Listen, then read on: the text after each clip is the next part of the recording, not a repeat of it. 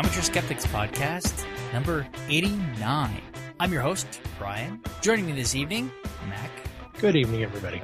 And head masturbator, Ian. That's my new title, huh? Yes, that's your new title. Yep, absolutely. Wait, does that mean he is head of masturbating, or does it mean he masturbates over Transformers Headmasters? Take it either way. Well, I was thinking of a completely different pun. Oh, well, throw it in there, Terry. That's okay. I'll keep it to myself. You can't be late to the party here and not include yourself. And yes, thank you, dumbass, for pointing out that I've been finding masturbation stories lately. Wasn't that lovely of him to suggest that as a new segment? And I completely agree. I mean, but I was looking for masturbation news, and it wasn't so great this week. We will still talk about it later on in the podcast. All right. So basically what you're saying, Brian, is that everybody's still doing it. It's just that nobody's talking about it, I think. Yes, that's what I'm saying. I mean, none of us are wearing pants, right? I'm actually not. Oh, okay. Tango's not. You haven't introduced Or she Terry never yet. does. I did say, I did kind of introduce, and of course Terry, who's not wearing pants. That's right. I'm not wearing pants. Now we could explore that further, but why? How's everybody doing? Doing all right. Doing good. Doing great. Sid the cockatoo has developed a new power. He's developed what I call beakokinesis. He has developed the power to move things with his mind by using his beak. Really? Like Yes. what? What does he move? Lots of things, really. I have hand-foot kinesis in case. All right, Okay. Tell us about the Colorado Secular Conference, Terry. I'd love to. So I'm going to be in attendance, which should be reason enough for anyone to go, but Kimberly's also going to be there. What So- day is it? Isn't it the 20th? Saturday, July 20th. Oh, And that's why Kimberly's not with us tonight. She's actually working on getting this whole thing together. It looks awesome. It's $20, which Is it? is so affordable. There's really no excuse not to go. Speakers are Catherine Stewart. She was the author of the Good News Club, that book about the Christian right's attempt to get into schools. Seth Andrews of The Thinking Atheist, who actually published an email that I sent him a few weeks ago on his Facebook page, which was super exciting. Mm-hmm. Sean Faircloth, Strategy and Policy Director of the Richard Dawkins Foundation and the author of Attack of the Theocrats. Yeah, and he was also previously, he was also a member of the Secular Coalition of America? Let's see, 10 years in the Maine legislature. Yeah, I don't know. Probably. Yeah. His name sounds really familiar to me. And, of course, Rebecca Hale of the Amateur Skeptics Podcast. Oh, I didn't know. We had her on here. I didn't. Yeah. But, I mean... And also, Betsy Weatherhead, who is at UC Boulder, works on Cooperative Institute for Research in Environmental Sciences. I think she's going to speak about climate change. Okay. So $20, July 20th, here in Denver. There's really no excuse not to go. Yeah. I was going to say, Rebecca Hale, also a member of a little organization called the American Humanist Association. Oh, yeah. But more importantly, she was on the podcast. That's great. Very cool. I'm really excited. Yeah, it looks good. Don't know if I can make... All right, so Ian, I think you put this in here? Yeah. Okay. Basically, this isn't an article. This is a letter from Matthew Baxter of the Rocky Mountain Paranormal Association. If you recall, when the story broke 6 months ago, we covered it. It's a Fox News story that supposedly they found video evidence of a UFO, and we covered it on the podcast. And shortly after that, the Rocky Mountain Paranormal, they actually investigated it, and we covered their investigation as well. Apparently here we are 6 months later, and they're still getting hate mail about it. The thing I liked about this was it basically showed more or less the fundamental mentality of those who are really into it, because the guy challenges them and says, debunk is shown in quote, as if they're, As if they didn't actually debunk it. As if they... As if, what he even says, what they're calling debunking, no, you guys didn't disprove anything. Just read it. Oh, okay. Hi, I'm amused by your debunking of the Fox News UFO sighting. Usually, paranormal research and UFO research are pretty related fields. If you want to be respected for having an opinion in a field of research, I suggest not having an obvious personal bias. Clearly, you are against the entire UFO research field entirely, being that all that you have done is debunk, which any skeptic knows is an obvious nod to opposing fixed belief. the crossed-out alien logo isn't helping. It's truly laughable being that the paranormal research field yields a fraction of the evidence that the UFO field does, and yet you spend countless money, effort, and belief investigating. Perhaps if you put your belief aside and spent the same energy and open mind on investigating the UFO phenomenon, then you would understand how silly it is to conduct attacks on the field in general. Has he ever listened to them before? I don't think so. It doesn't matter. Of course not. Finally, your attempts to disprove the video in question were futile. They did nothing to disprove the initial footage. Just because it could be a bug does not mean that it is, that for sure is, just as it is unknown from any other angle. So, but, of course, Baxter... Sorry, just for background, just so I understand what we're talking about. Was this that video that was from here locally in Denver? Yes. It was like insects. Really bad video that you couldn't tell what it was. There was no depth of field to it, no sense of exactly how far away it was. And they were making all sorts of assumptions news on the channels. news about it. Yeah, news channels picked it up. I think Phil Plait might have covered it too. Really? He did. A lot of the skeptics did, but what Brian and Baxter did is went out and they recreated the experiment, and then they showed more plausible options for what could have caused it. Right. Yeah. Now, I'm not going to read all of Baxter's letter.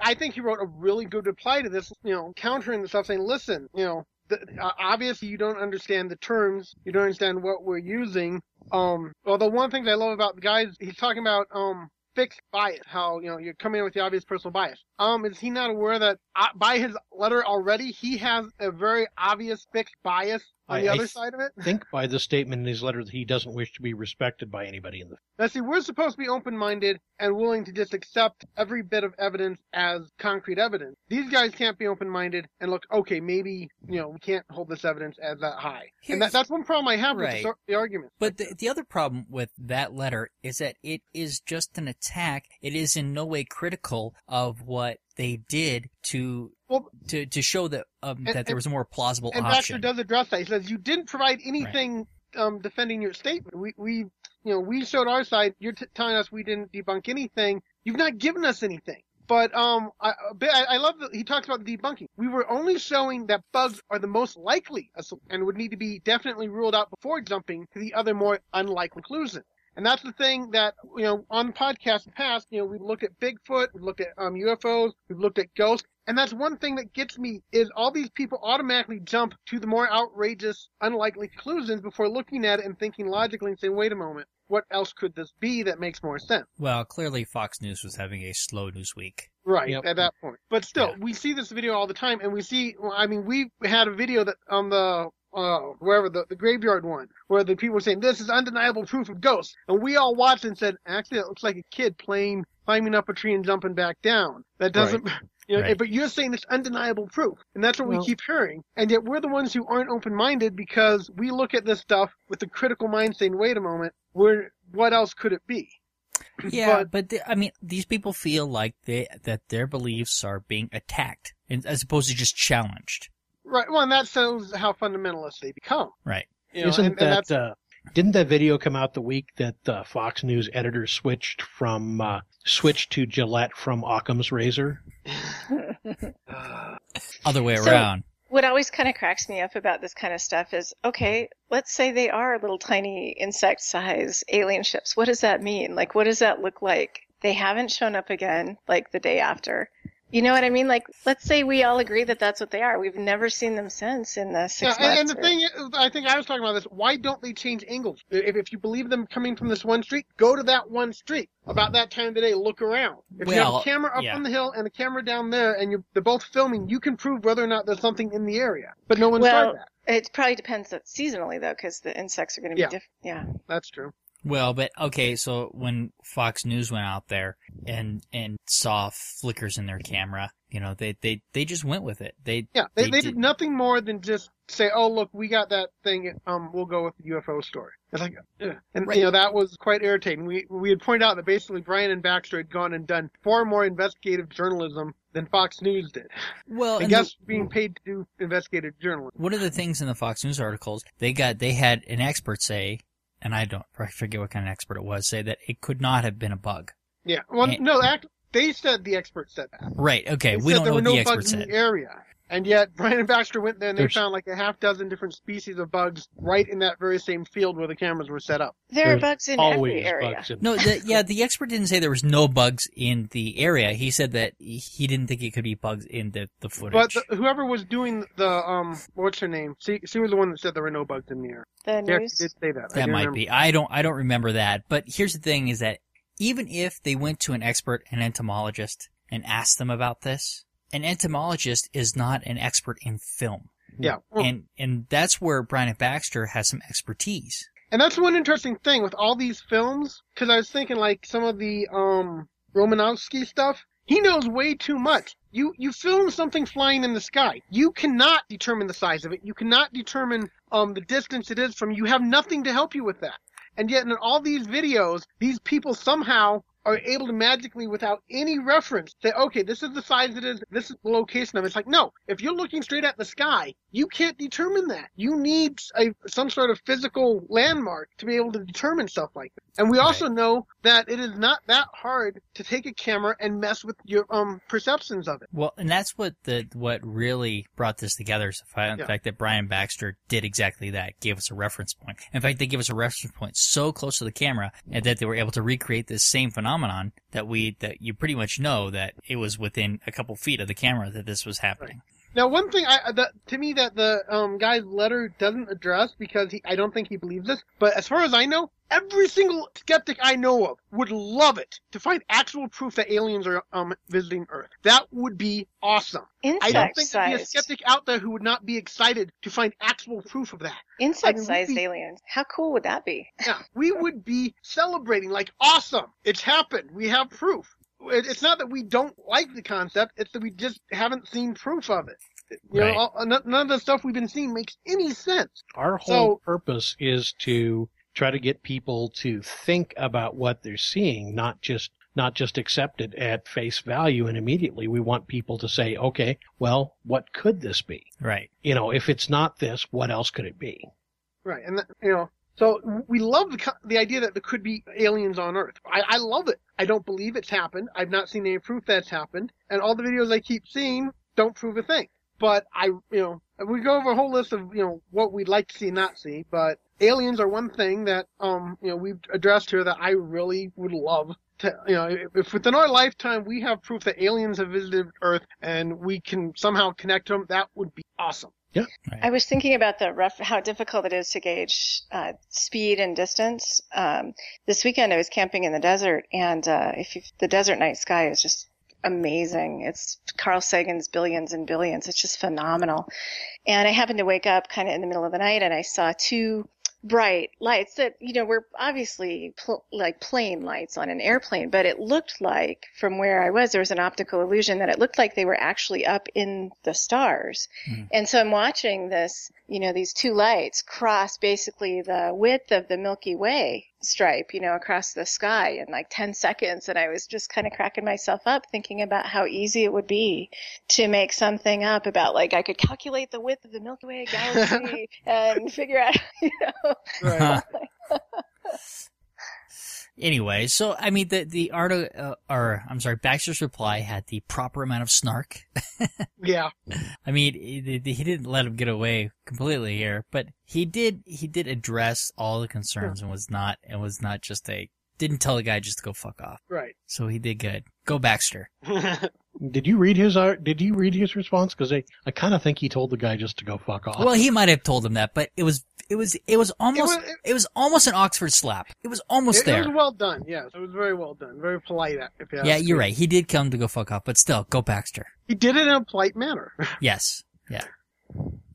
All right. So, looking for conspiracies in all the wrong places. Basically, one of the guys I know on Facebook who actually believes in all this nonsense threw this up there. And the thing is called Stonehenge Construction in 1954. Now, there's no context to these pictures whatsoever. Outside, it has that as its opening, and then it shows pictures of what appears to be Stonehenge and people working on.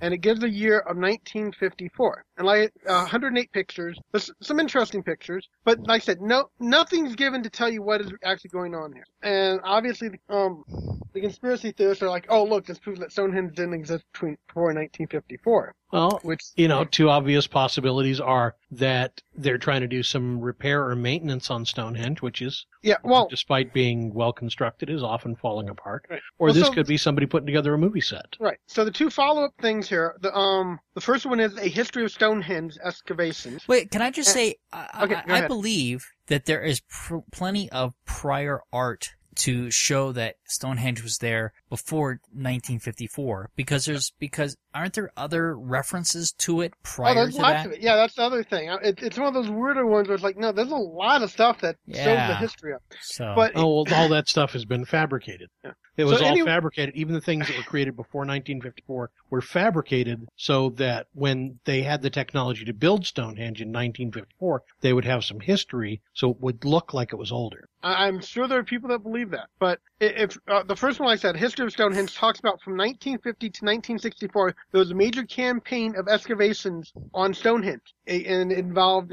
re-excavation of some of the trenches as well as previously undisturbed areas within Stonehenge.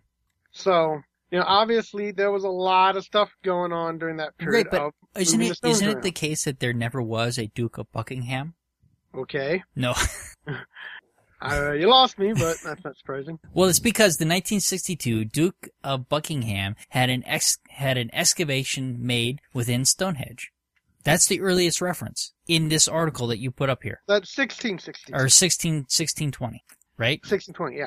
The Duke of Buckingham. Did I read that right at least? Yes. Okay. Yes. But I was jumping down the page because, they're seeing these pictures from the 1950s. Okay, well, what was going on at Stonehenge officially in the 1950s? Well, they were actually doing some, sounds like a pretty intense excavation of Stonehenge, trying to learn all they could about it. Okay. Well, what I'm looking at here is this picture with the fence and the people outside the fence. This looks like a street, which makes me think that... Sorry, go ahead. That's the other link that would be related to this. Apparently there was a movie called The Black Knight made in 1954. In it, they have a Stonehenge. Yes. The link takes you to a clip of it. Looks like a pretty corny movie. But basically it has a fairly elaborate looking set that looks like a Stonehenge. So but the other thing is that road, that could be, there could be a road right there in that area. I couldn't tell you. But it does look awfully close though, doesn't it? Looking through the pictures, I think it's a mixture of pictures from both those. Because some of them do look like they might be part of a movie set. And others look like they just are moving rocks around. And so I wouldn't be surprised if these were pictures from both of those incidents being mixed together. Because once more, we're given no references. Nothing at all within these pictures tells us a thing about the picture. They're just pictures being claimed from 1954. And so, okay, what was going on in 1954 related to Stonehenge? And you have to put some context to the picture. You can't just throw them up there and, have nothing that describes them and say, okay, this is what's really going on. Like, you don't know. So, I just thought this was interesting. Like I said, a guy I know who's really into all this conspiracy stuff and believes it all. I'm sure he believes now that Stonehenge was made in 1954. Well, I watched your 1954 movie clip, and I was really surprised that Blue Team won. I was also surprised that the women were wearing clothing, because I think in those types of rituals, they're supposed to be nude. It doesn't matter if they're supposed to be nude. Ask HBO. I feel like I'm missing something. What is the motivation or the conspiracy behind... The motivation of a conspiracy theory in any case is just, I guess I don't know the motivation of a conspiracy theorist in general, but isn't it a lot of the time to take something and kind of create ways that it's fooling you? Well, they're trying to show that conventional wisdom is not you can't be trusted in a lot of ways. And in skeptics, we do the same thing. This picture about almost down at the very bottom. This looks like this might actually be an early version of Carhenge, because I'm seeing Mercedes emblems on here. The very last one, Carhenge's. I've been to Carhenge. Not the very last one. It's like fourth up from the bottom. Fifth up, maybe. Those are Mercedes emblems, I'm telling you. Wait, have you been to Carhenge? Oh, there we go. I see it now. I've not been to Carhenge, but if I understand it correctly, it's made out of Cadillacs, isn't it?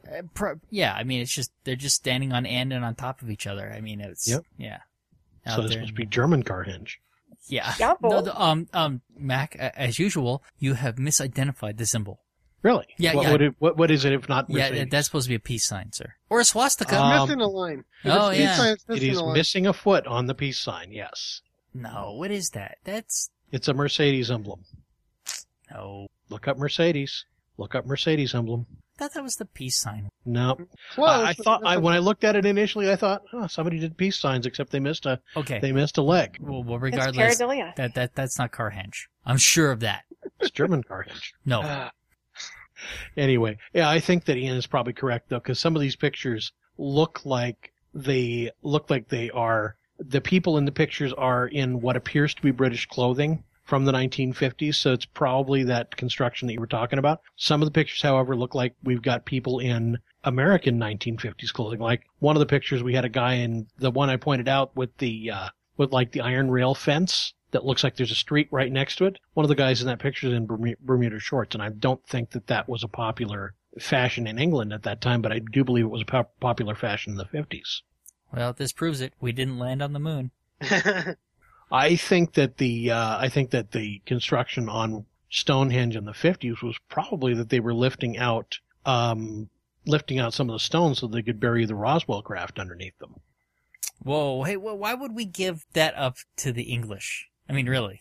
Yeah, they'd have to find their own. Yeah, they gotta find their own. Because the British Empire has secretly still been in charge of this country since the 1700s. Well, no, according to South Park, they're not. They're actually Going to try and take us back over. See, I can do crazy conspiracy stuff with the best of them. Okay. It's not that hard to do. Well, those Tea Party people, they try to dress like British folks, don't they? Well, see, there you have it. They just like to go around teabagging people. With their silly hats. Remember when they were calling it teabagging? It was great. Yeah, Still that call was it teabag. Do they really? I still do. Oh, well, you do. I think that they finally moved off of that after, teenage boys started making fun of them. It's like Santorum. I love Yeah. it. That is still good. I think if you Google Santorum, is that still the number one site? I know. It was awesome. Let's see. What, a frothy mixture of lubricant and feces? And fecal slurry. Fecal slurry, yeah, okay. Okay. I think we're ready to move on. Are we? Oh, to condoms. What an appropriate. No, segue. well, okay, I wanted to talk about the Google Doodle for Oh, the day. sorry. I mean, is that okay, Terry? Yes, that's fine. Sorry, I got ahead of myself. Oh, none of us get. No, I know you wanted to jump right to condoms, and I get it, but let's start at this other erection first. Okay. So, I just wanted to note that the Google Doodle is this neat little, animation that you have to walk through to build the alien spacecraft. Yep. And it's in honor of the 66th anniversary of Roswell. And so I thought it went quite well with your Stonehenge stuff. Yep. Which is why I brought up the Roswell craft and Yeah. being buried at Stonehenge. Have you guys been to Roswell? Yeah, I have. Yeah. Is it awesome? I would love to go. No. Well, yeah, Really. I mean, if you got to pick a Walmart, that's the best Walmart for sure. Yeah, it's all aliens and it's green. It's totally different. They totally, everything. There's alien stuff everywhere in Roswell. It's Really. they definitely use it as a tourism thing. And All right. So, Brian, I have to ask you on this Google Doodle, did you ever figure out what the feather was for? yeah, it's you have to get the final piece, you have to tickle the guy or something. He's sleeping with the bottom of the spacecraft apparently. Okay. How do you get up there, though? I climbed the tree and it made me go right back down. Well, you have to go down the hole and get the super fuel. Okay, I did that, but I couldn't get out of the hole. Well, you use the super fuel on the tree in there. Okay. Huh. And then it grows. Apparently I missed part. And then All I use did it was on. just ring the hell out of the doorbell, and he gave me the bottom of the spacecraft. Really? Yeah. Okay. I think it got sick of me. I used the tree to go up to the top to tickle him to get the bottom. But I found there's two ways to get the ring to the spacecraft. You can either use the rope and the horseshoe, or you can use the super fuel to make the horse grow bigger than the barn. Okay. And you can do it to the ox Interesting. too. The super fuel I used on everything, even the chickens. Cool. Yeah. Sounds like you had way more time than I did, and possibly more patience. Well, I had to figure it out. I mean, once I started it, I had to figure out all the possibilities too. And I was impressed that there were more than one way to get to. But I did not spend as much time ringing the doorbell as you. That's true. So I may have to do it again. Well, I tried to you're ring more the doorbell patient, but until I'm it more was annoying. Yeah, no, I used the super fuel on the tree next to it, and then I climbed the tree over and tickled him. Used the feather on him. And I tried to use the super fuel on him, but it wouldn't let me. I can't use fuel on the guy. Apparently not. All right. Now, Terry, you can talk about condoms. All right, let's talk about the... well, Terry, go ahead. Tell us about the condom No, I challenge. was just going to say there's another super fuel and tickling the guy. It's another good segue into condoms. Yeah. Yeah.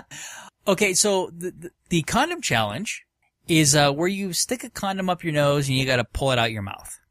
Seriously? Yes, that's the... Did you not watch the video? I'm sorry. We were on vacation. And I found a whole So was site I. devoted to it. There's videos of a whole bunch of people trying it. Yeah. And So basically, it's a freak show. yeah.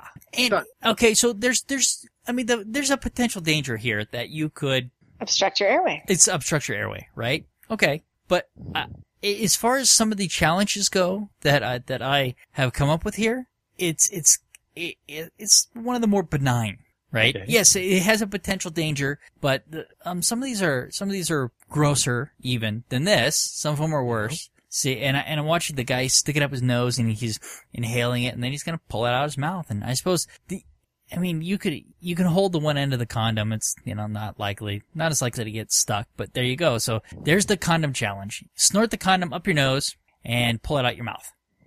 I had And you're saying as a challenge, it's fairly benign. I'm thinking benign, maybe benign and a half. benign. Okay.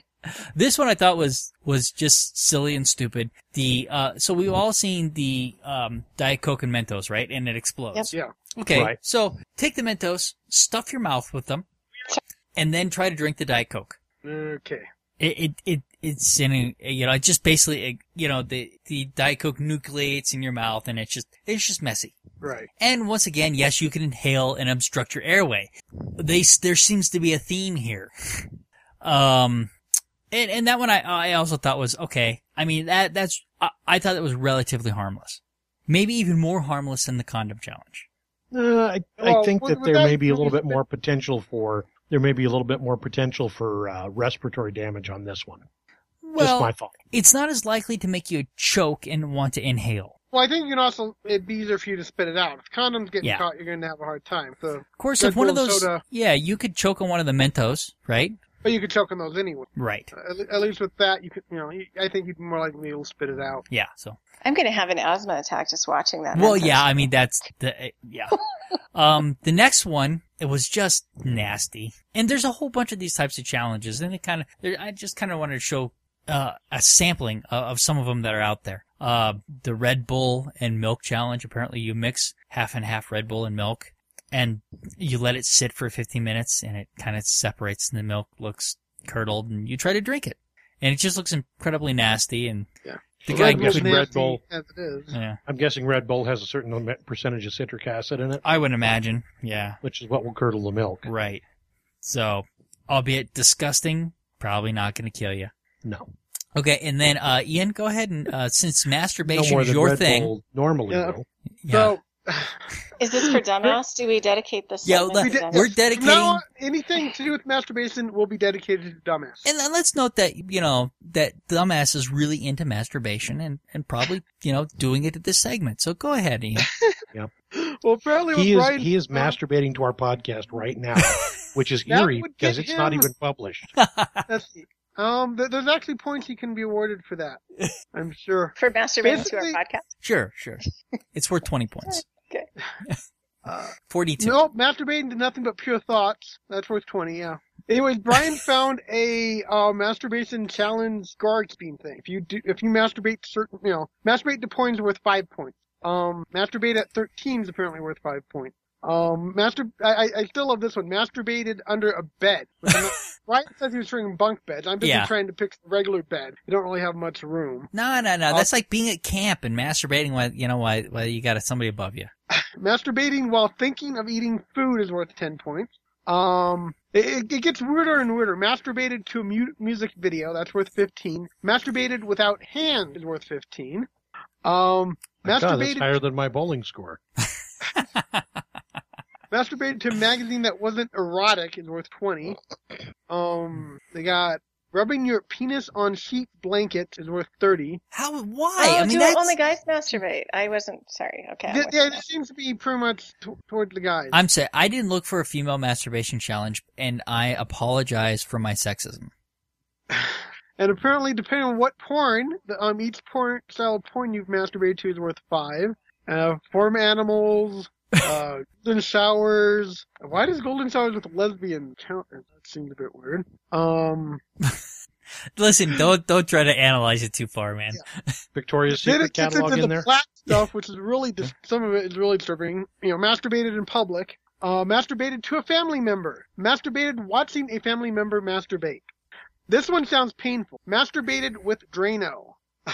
Yeah, I don't get that. That's ridiculous. That is like that highly dangerous. That would be eating away your skin. Yeah, concentrated bleach. It's not a good idea. Icy cold sound absolutely abominable. The icy too. hot? Sure, that's gotta hurt. Tiger bomb, any of that stuff. Then, of course, the gold tier worth 1,000 points. Masturbated with a dead person's hand.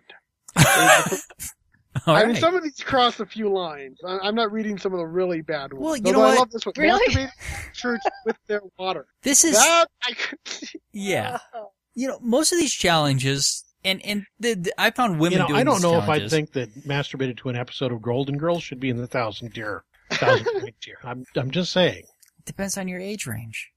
And of course, never Now- masturbate is worth 10,000 points. Although personally, I think most of us would probably beat the 10,000 point spread and all the others combined. But I think Mac had a good point, though. It's that demarcation question again, like what's erotic literature and what's the Victoria's Secret Yeah. catalog, and how would you score the points for that? Right? Is the Victoria's In Secret's catalog in a worth more than related the Sears piece of catalog? news, I guess there's a porn company that is trying to get Paula Deen to do some stuff for them. Well, Seriously.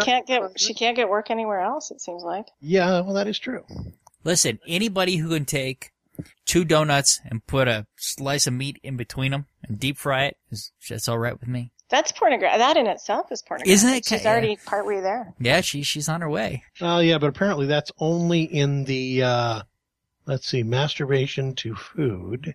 yeah, that's not very high. All right. So it's manly Yeah. men doing manly That's things. only a 10-pointer. That's right. You've just killed a small animal. It's time for a light beer. But yeah, some of those I don't think are appropriate. But the general idea is kind of amusing.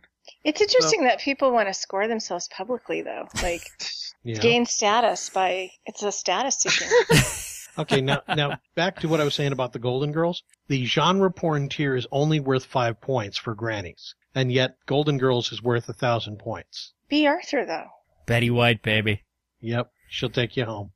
And Yeah. that's a segment killer. Yeah, I still want to know which is worth more, Victoria's Secret's catalog or the Sears catalog. I They put each the have Sears their own catalog. charm. Yeah, because of all the lawnmowers. Oh, that's just me, I'll bet. Are we talking about pubic grooming again?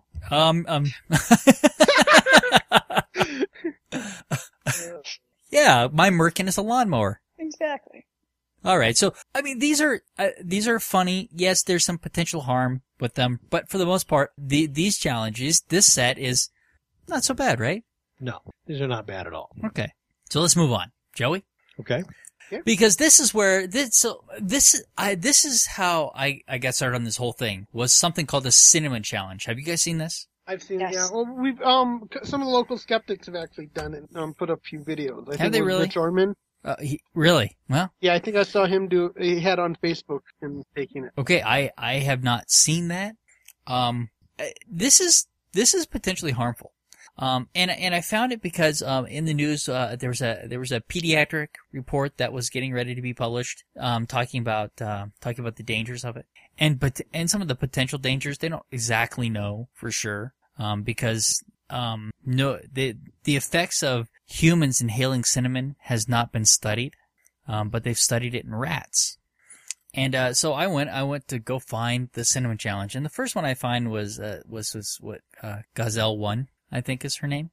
And she doesn't just take a spoonful. I think it's 1 tablespoon is the idea. She takes a ladle Wow. and tries to eat this whole thing. Is the video posted posthumously? I'm just asking. Yeah, did she survive? She survived. Oh yeah, because she does all the stupid challenges, and her thing is to take a challenge and overdo it. So she does that here. And so I watched a couple of others, and then the Mythbusters did it. And the main thing that you see is that most people put that cinnamon in their mouth and immediately start coughing and hacking. It's an irritant, and so people are inhaling all this cinnamon, and it's going out both directions. You know, it's going into the lungs and it's coming out the mouth, and you end up with this, like this. What do I want to say? It's like brown cloud in front of them, right? It just right in front of them. And so good for albuterol sales, though. Yeah, no kidding. Yeah. Well, so I looked at this and I thought, oh my God, this has to be dangerous. Looking at it. And now there are tons of warnings out about doing this, that there is some potential damage that could be done to the lungs. And particularly if you have any sort of respiratory problem, if you're an asthmatic or something like that, this is particularly dangerous. Now, nobody has died. I have read articles that say that some people have had to have surgery. Plenty of people have gone to the emergency room. There is some stuff from the American Association of Poison Control, and they've issued a warning about the challenge. What's the surgery that they've had to have? I don't know. I just saw reference to that, but I don't know. But if you think about it, if you've ever even just taken a little cinnamon, it immediately absorbs all the moisture. Yes. They have a name for it. It's hydro. It just is so dry, it just absorbs all the moisture in your mouth. That's why this is so tough. Plus, it's oily. And your better cinnamons are even oilier. A lot of people are probably using cheap cinnamons for this, and that's probably a good thing. But what it does. Sorry, go ahead, Brian. Okay. As soon as it hits your tongue, it absorbs that moisture, and then it cakes. And it's hard to remove even from your tongue. People are scraping their tongues to try and get this stuff out of there. So if you think about it, as soon as it hits the lungs, your lungs are moist. It's going to immediately absorb moisture from the lungs, and then it's going to embed itself in the lungs. I'm busy watching Glozell right now. Oh, are you watching? Yeah, I mean she's a ham, for sure. So on the medical news today, it says cinnamon is a caustic powder consisting of cellulose fibers which do not dissolve and are not biodegradable. Right, and that's directly from the pediatric report, which I have up, but I don't know if I linked to it or not.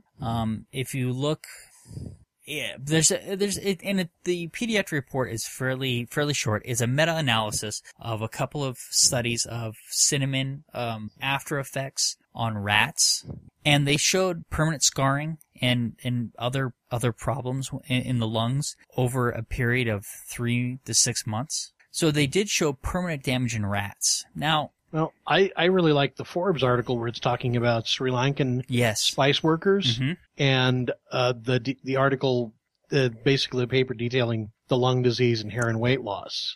So, yeah. So if you're able to put it in there and not cough and choke, you're probably going to be okay, because ingesting this isn't really the problem. The problem is the fine particulates in the lungs and the way that this stuff sticks. That it's hard to cough out. Poison Control says cinnamon coats and dries the mouth throat, causing gagging, vomiting, coughing, choking, throat irritation. People with asthma and other respiratory conditions are at greater risk of having this result in result in shortness of breath and trouble breathing. And there's and I thought I should have called Poison Control, because I bet they would have talked to me about it. Sure. But it didn't. But there's a number here that we could still do that. So, and they'll suggest and Poison Control will suggest whether you can treat it at home or whether you need to go to the hospital. But some people have been hospitalized for this, according to some things that I've read. Now, just like the condom challenge, there's a whole page dedicated to videos about the cinnamon challenge, which I find a little disturbing, although it does on the page itself, do not attempt it. It says straight out it's dangerous. But yeah, well, I mean, they're at CYA, you know. Of course they want you to do it. They want your video.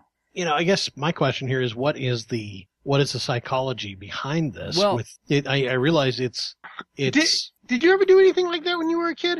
I never did the cinnamon challenge, but I did something similar to the salt and ice one, the next one we have up. You know, in 3rd grade, a kid said, "Okay, I'm going to take an eraser to the back of your hand, and I'm just going to keep erasing on it until you tell me to stop because it hurts too much. The problem is I have a very, very high tolerance for pain, and, I finally told him to stop because, like, yeah, you probably went through enough of my skin. And I ended up with this really nasty, I'm trying to think exactly how to describe it because it wasn't a bruise or a cut, but it was a... Eraser burn.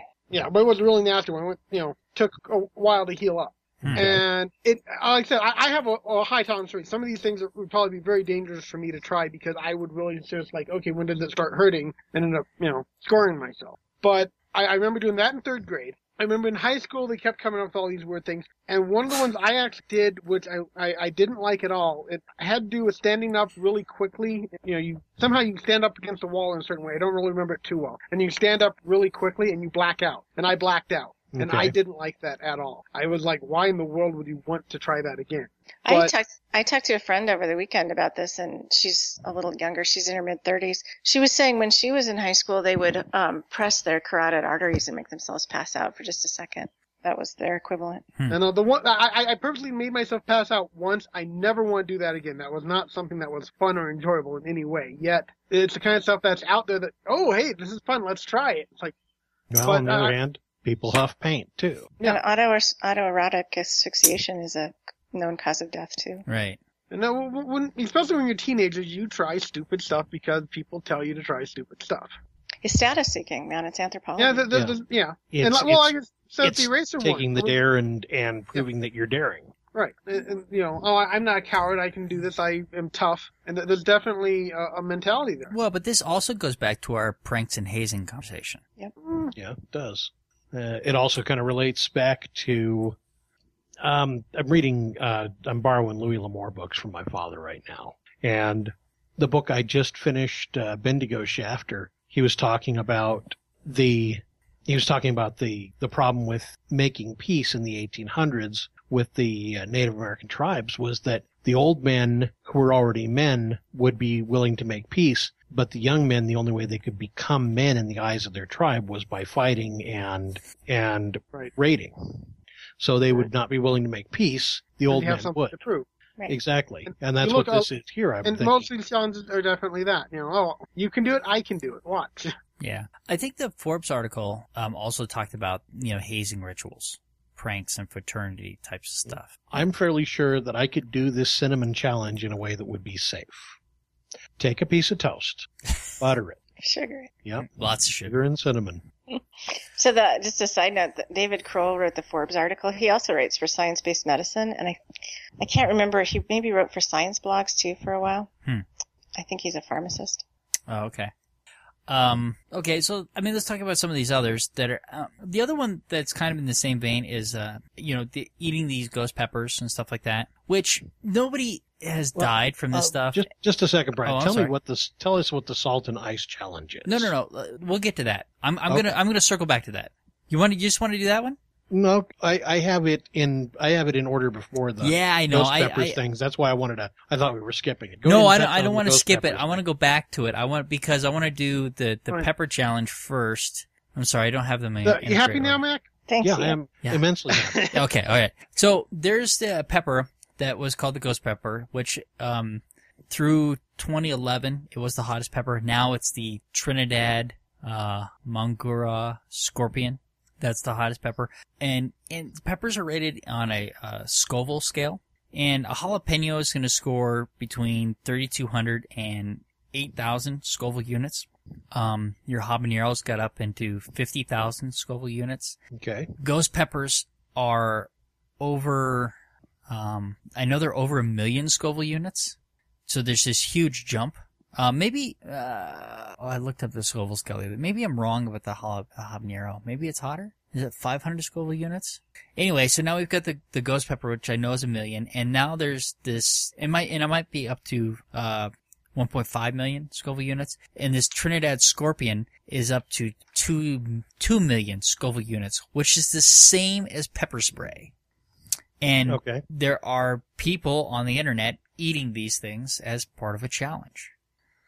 And probably, once again, if you have any sort of respiratory issue, it could cause an asthma attack, and that could be a potential problem. Other than that, it's just painful. And just watching these people, there's this one woman who eats this, and she says that her she couldn't feel her limbs.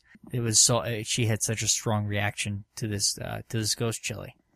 I linked to an article on Slate. Yeah, you did. Go ahead. Yeah, so Jackson Landers wrote an article for Slate Online back in April called Eating Fire. Why do people feel compelled to put the spiciest chili peppers in their mouths? And he ate one of the scorpion peppers, but it was a varietal that was only 1.5 million Scoville units. Right. So yeah, that just measures the heat. And according to his article, what happens is it's not literally burning, even though it feels like you're on fire. Right. It triggers the pain receptors to make your brain think, have the same sensation of burning, but it doesn't usually actually do like physical damage to yourself. Yeah, it's the capsaicin in it that does it. And like birds do not have the same reaction to capsaicin as we do. They can eat any pepper, and to them it's just sweet. Yeah. Mm. He had a funny quote. He said, ultra-hot peppers occupy a unique role in the West. They've been created specifically for the purpose of being horribly painful to people, usually men, who deliberately inflict this pain on themselves, typically in front of others. Other cultures have analogs of this behavior. The men of one Amazon tribe cover their hands with the venomous ants in a ceremony so painful that he would have cut off his arm with a machete to stop the pain if he'd been able to. Other cultures enjoy ritual cutting or scheduled beatings. Young American men sometimes consent to hazing rituals, see again with the hazing, in the course of rushing a fraternity or joining a sports team, but rarely do they involve pain as pointed as that of eating an ultra-hot pepper. Sundance. Yeah. Yeah. Brian actually had some pepper sauce stuff way back when, some hot sauce called Pain is Good. Yeah, and that stuff really wasn't that hot. No. But still, it's kind of mocking that idea that, we somehow, I've had some hot sauces before, but I remember when, like, the famous, no, not Famous Dave's, it was Dave's Insanity Sauce. And Dave's is a line of chili sauces. And what they did, though, to make their sauce hotter is they took the extracted capsaicin and they put it into their sauce. And it was hot as all hell, but it tasted like crap. People eating these. If it tastes bad, what's the point? Well, exactly. But people eating these Trinidad chilies, the scorpion, people say that they're very fruity. And at first they're kind of almost floral and fruity, and they taste good. And then you get a whammy with it. So yeah, the Dave's Insanity Sauce was crap. It just tasted awful. Really good up until the point where your tongue actually melts. Right, exactly. At the point when you start to feel that, but that reaction that you're having to that is like Terry was saying, it's not actually harmful, right? Yeah, it's not doing physical damage, but the pain is clearly warning you of something. Well, exactly, right. But here's the thing: is that if peppers weren't hot, I wouldn't enjoy them as much, right? I like chilies, right? But I tell you what, I probably don't go much past cayenne pepper, which is 30,000 Scoville units. Well, and I'm a lightweight on this. I usually don't go past like a bell pepper. Anaheim is usually the hottest I get. I did a Fresno and didn't really enjoy it very much. Really? Look at how you labeled that. You called yourself a lightweight. Like there's shame in that. Right. Well, yeah. An Anaheim pepper is going to be well spotted too. And Anaheim is somewhere between 1,000 and 2,500 Scoville units. Fresno, I think, is hotter. And Fresno is probably one of my favorite chilies. In fact, when I make salsas and stuff, I like to make mango salsa, and Fresno is my chili of choice. That because it's very sweet, it's very fruity, and it also has a reasonable heat to it. I think it tastes better than a habanero. And for that matter, I do like the Chipotle chili, which is 3,500 to 8,000. So yeah, but you're getting those in moderation. Yeah, and when I'm using Tabasco sauce, I'm just I'm splashing a few drops of Tabasco sauce on eggs. Sure, and exactly. Because, and so all this stuff, damn it, they need it. Right. I mean, sriracha is awesome stuff, and I don't know how many Scoville units it is, but it's hotter than Tabasco, I think. It says 1,000 to 2,500 sriracha. Oh, really? Is that all? That's what it says. So and what at is the Tabasco? point where, it's on Wikipedia, so it must be true. At the point where you're unable to actually taste, like I can see it as a flavor enhancer, and right. I like Indian food and I like Thai food, and I'm okay with kind of a medium level of spiciness. But at the point at which you're unable to actually enjoy the flavors of the food, what is the point? Well, I agree. That's why, yeah. That's one thing I've noticed with some places that we put hot sauce on it. It's like, well, if the hot sauce overpowers other flavors, it doesn't work. You need to do it so it actually works with the. Yeah. That's one thing I have noticed at some places. They don't seem to quite get that. Let me just one of note my that favorite things is to eat pepperoncini, like a pickled pepperoncini, and then eat the food. Like if I get a pepperoncini with a sandwich, I eat the pepperoncini first, and then I eat the sandwich. That seems to bring out the flavors a lot more intensely. the Fresno chili is between 2,500 and 10,000 Scoville units, and they consider that a medium pepper. When you look at, and a lot of people are just doing this with habanero chilies, and there are several different types of habanero chilies, and I thought there was one that was 50,000 Scoville units, but they have them here rated at 100 Scoville units for the habanero, and most people, that's the pepper that they've used a lot for this. And that's that's hot at 100,000 Scoville units to 3,500. Anything above that, oh, there it is. The other one that I'm thinking of, the other habanero is the, Savania habanero, the red Savania habanero. And so it's twice as hot as the regular habanero. And where's the Hatch chili sit in this range? 1,500 to 2,500. The same as sriracha. One thing that was funny in the article I read too. Oh no, I'm sorry. I'm wrong. The Hatch chili's hotter. It doesn't matter. I was just going to say that in the article that I read, so at the time that he ate this particular scorpion varietal, it was the Guinness, world record hottest thing at the time. But breeders are constantly upping the ante, right? Everyone wants the title of the world's hottest pepper. Right. They're constantly bringing them. So the Trinidad Scorpion Butch Tea Pepper, which is what this guy ate. Which is what he ate. Yeah. And so that can get up to basically, 1,500, 1.5 million Scoville units. And your ghost chilies are in the same range. Whereas this new, Trinidad Morgavo, whatever, scorpion pepper is up to 2 million. Yeah, up to 2 million Scoville units. And they have it, and the most law enforcement grade pepper sprays. But I'll tell you what, most people, to get a reaction like this, they don't have to go beyond a habanero. Yeah, I was going to say, like, at a habanero, I'd be probably doing that. Yeah, and it's like, I like cayenne pepper, but only to a certain place. Even when I go get wings, I don't get nuclear wings, right? I'll get the hot. I don't go beyond that. I can eat them, but I pay for it. So there you go. So pepper, but once again, this is probably pretty safe, right? It's probably not going to kill you. I think the cinnamon challenge is worse.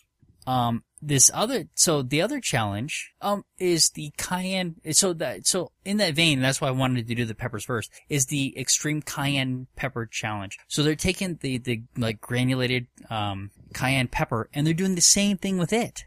As with the cinnamon? As with the cinnamon. And to me, that carries similar dangers. Maybe not quite as bad. Cinnamon is really nasty. Oh, wait, I found a site for that. It's called DarwinAwards.com. Yes, exactly. So, yeah, anytime you're inhaling a powder like this into your lungs, and I don't know how well, there's less information on the, cayenne pepper challenge, but it's gotta be, once again, it's an irritant. I don't know, it might not do as much damage to the lungs as the cinnamon does, but still, you're getting fine particulates in your lungs, and it just seems like a bad idea. So my last stupid challenge is the salt and ice challenge. And what you do is you take a whole bunch of salt, pour it on your arm in kind of a pile, and then you put an ice cube on top of it, and then you hold the ice cube down on your arm. And of course, ice and salt, when they mix, the temperature drops very rapidly, and it actually sucks the heat from your arm. And this can actually cause burning up to a 2nd degree burn if you do it long enough. I thought they said 3rd degree. Did they say 3rd degree? I remember 2nd. I was seeing 2nd, 3rd degree burns being caused by it. But the temperature can get as low, from what I've read, as, -10, I'm pretty sure it was -10 Fahrenheit. That's what I read. Yeah. Well, this is how you freeze homemade ice cream. Right, exactly. If you're making ice cream, you put the salt, you put the ice around it, and then you pour all the salt on top of the ice, and the ice cream goes really cold, and that's how you get it cold enough to freeze the ice cream. So people are doing that on their arm. And some people have been burned pretty severely this way. And of course it'll leave permanent scarring. So this is potentially very dangerous. All right. Well, I probably shouldn't even try that. With my tolerance for pain, I would let it set too long. And And that's one of the things, pain's there for a reason. Yeah. And, if you try to fight pain, you'll often do something really stupid. See, but I never did any of these things because I am a total wimp.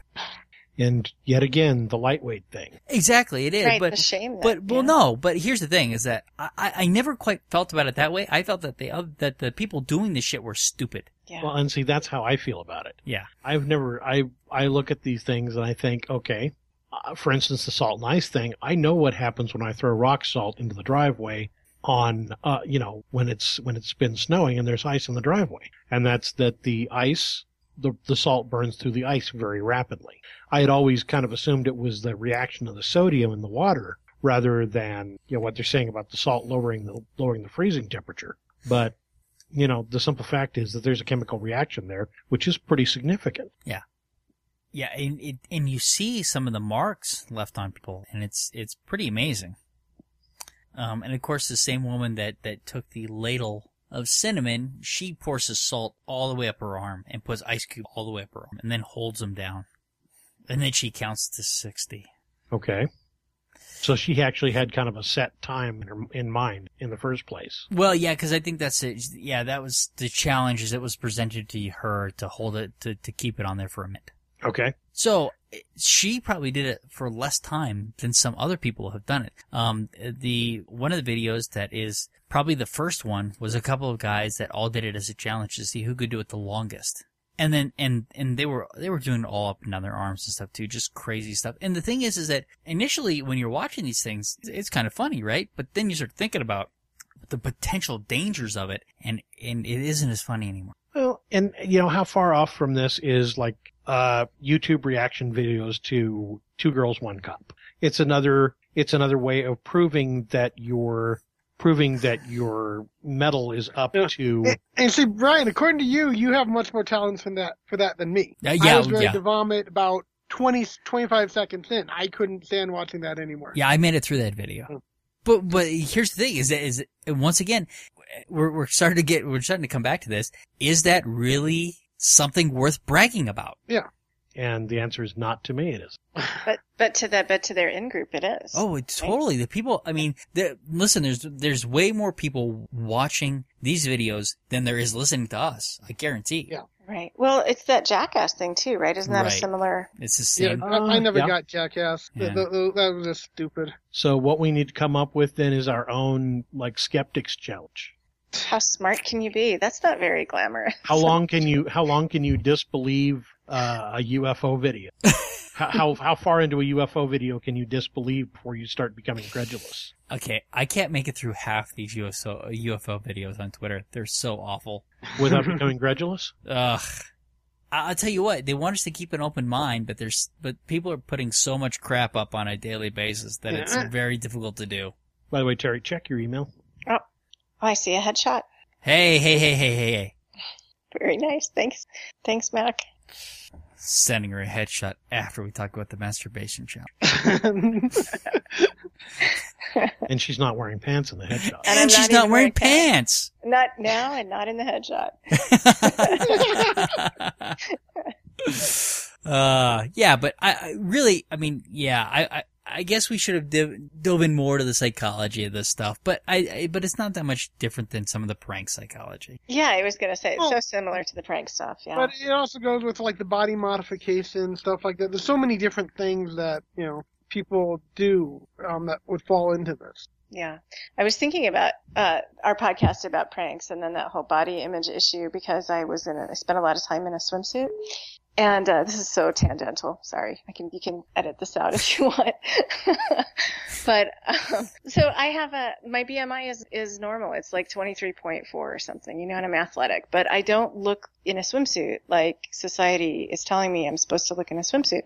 So I, who am an advocate of accepting people of all shapes and sizes and varieties and diversities, I put a swimsuit on myself, and I just have this overwhelming insecurity about it. It's ridiculous, and I don't know. Yeah, I don't know how to fix that.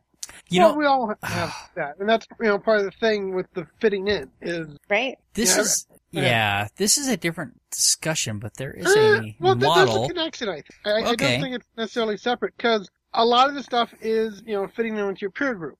In-group out, yeah. And how you want to present yourself physically is in the same kind of thing. I have to make sure I'm impressing other people. It doesn't make sense.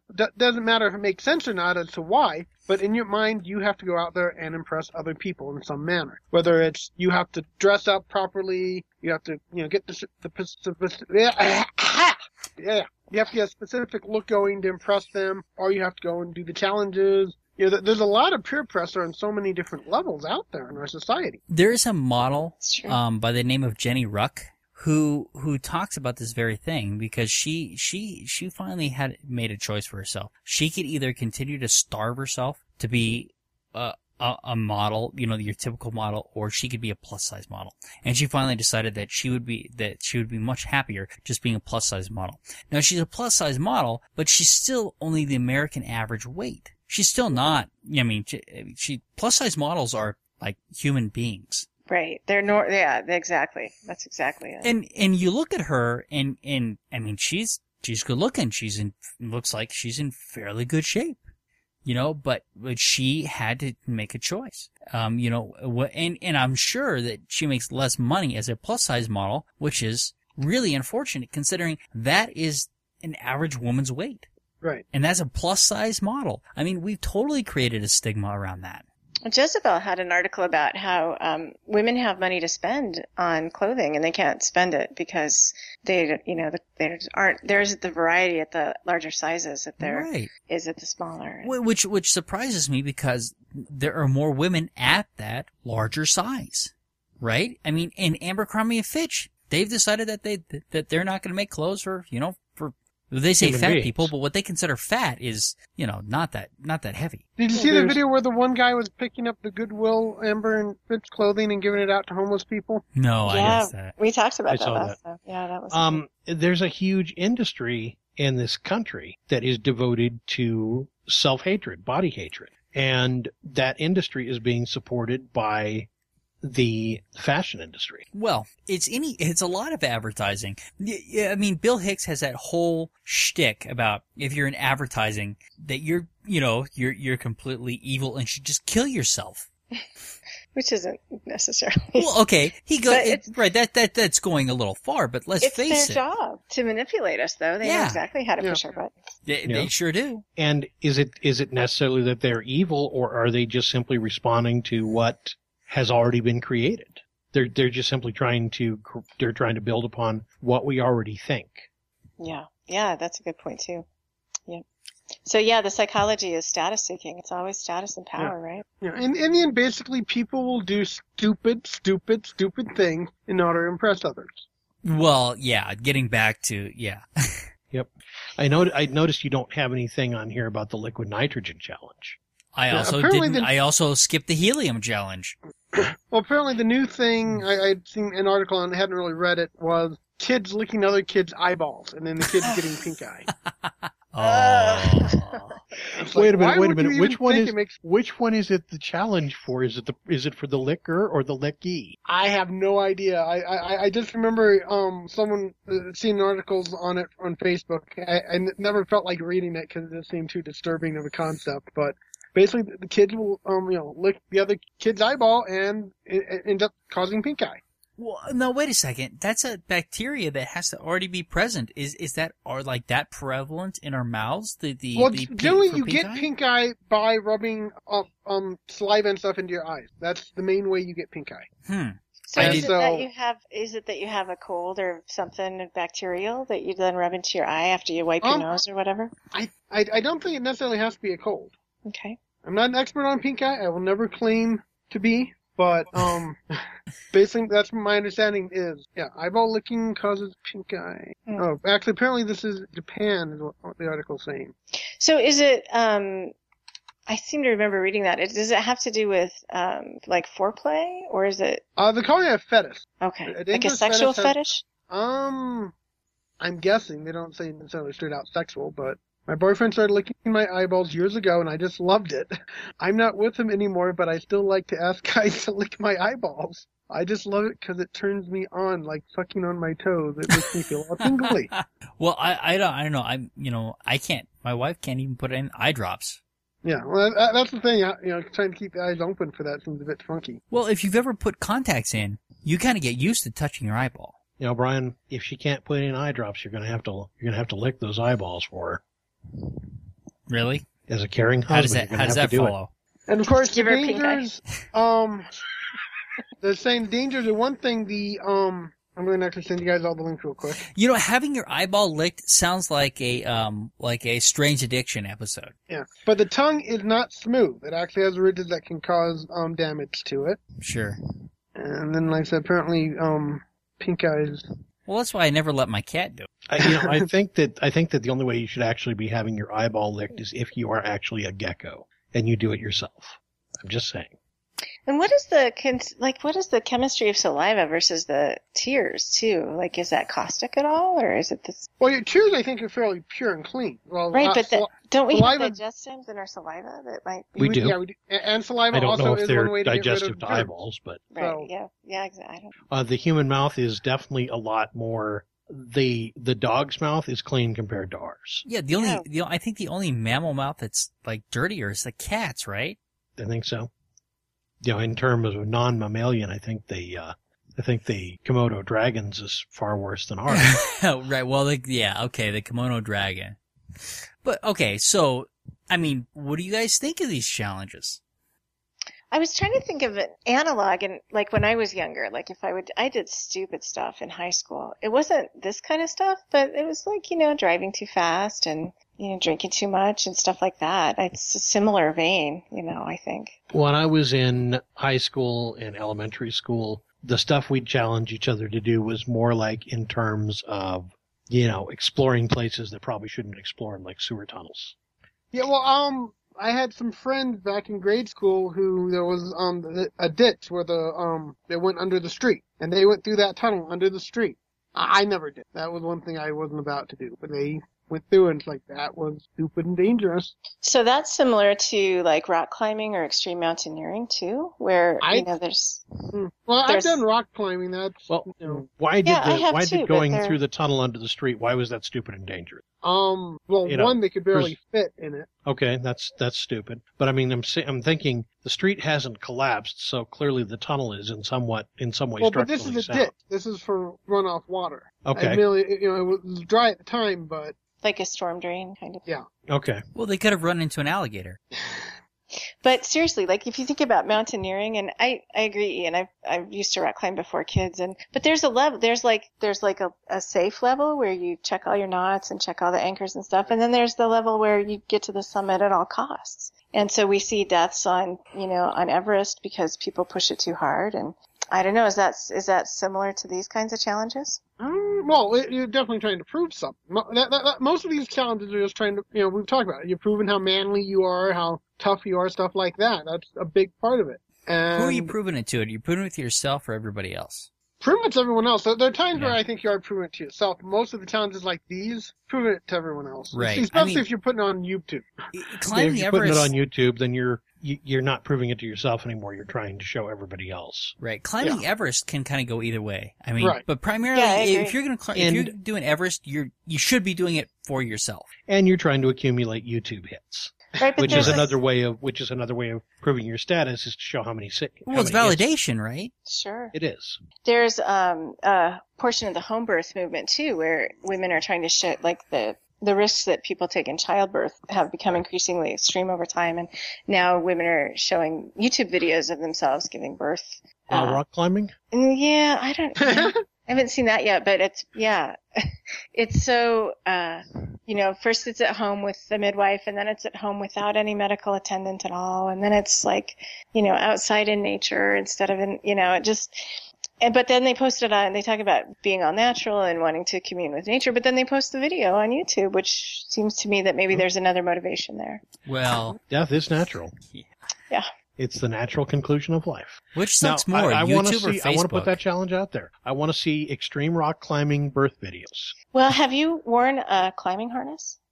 I guess if you put it on pantsless, I'm trying to think it through. I don't know. I don't know. I've both claimed and given birth, and I just don't know. You probably need a couple of firemen down below with one of them catch nets. Right. It would depend. Is it a face climb or a crack climb? Like, like how you would position your body. I don't know. Aren't most crack climbs done pantsless?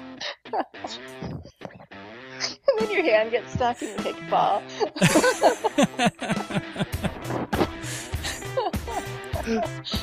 All right. Are we about ready to wrap this up? Yeah, well, I think we're done now. Say goodnight, everybody. Good night, everybody. Thank you for listening to the Amateur Skeptics Podcast. For more information about the Amateur Skeptics, go to amateurskeptics.com. To send us feedback, suggestions, or big flaming insults, feel free to contact us at WTF@amateurskeptics.com. Other contact information can be found on our website.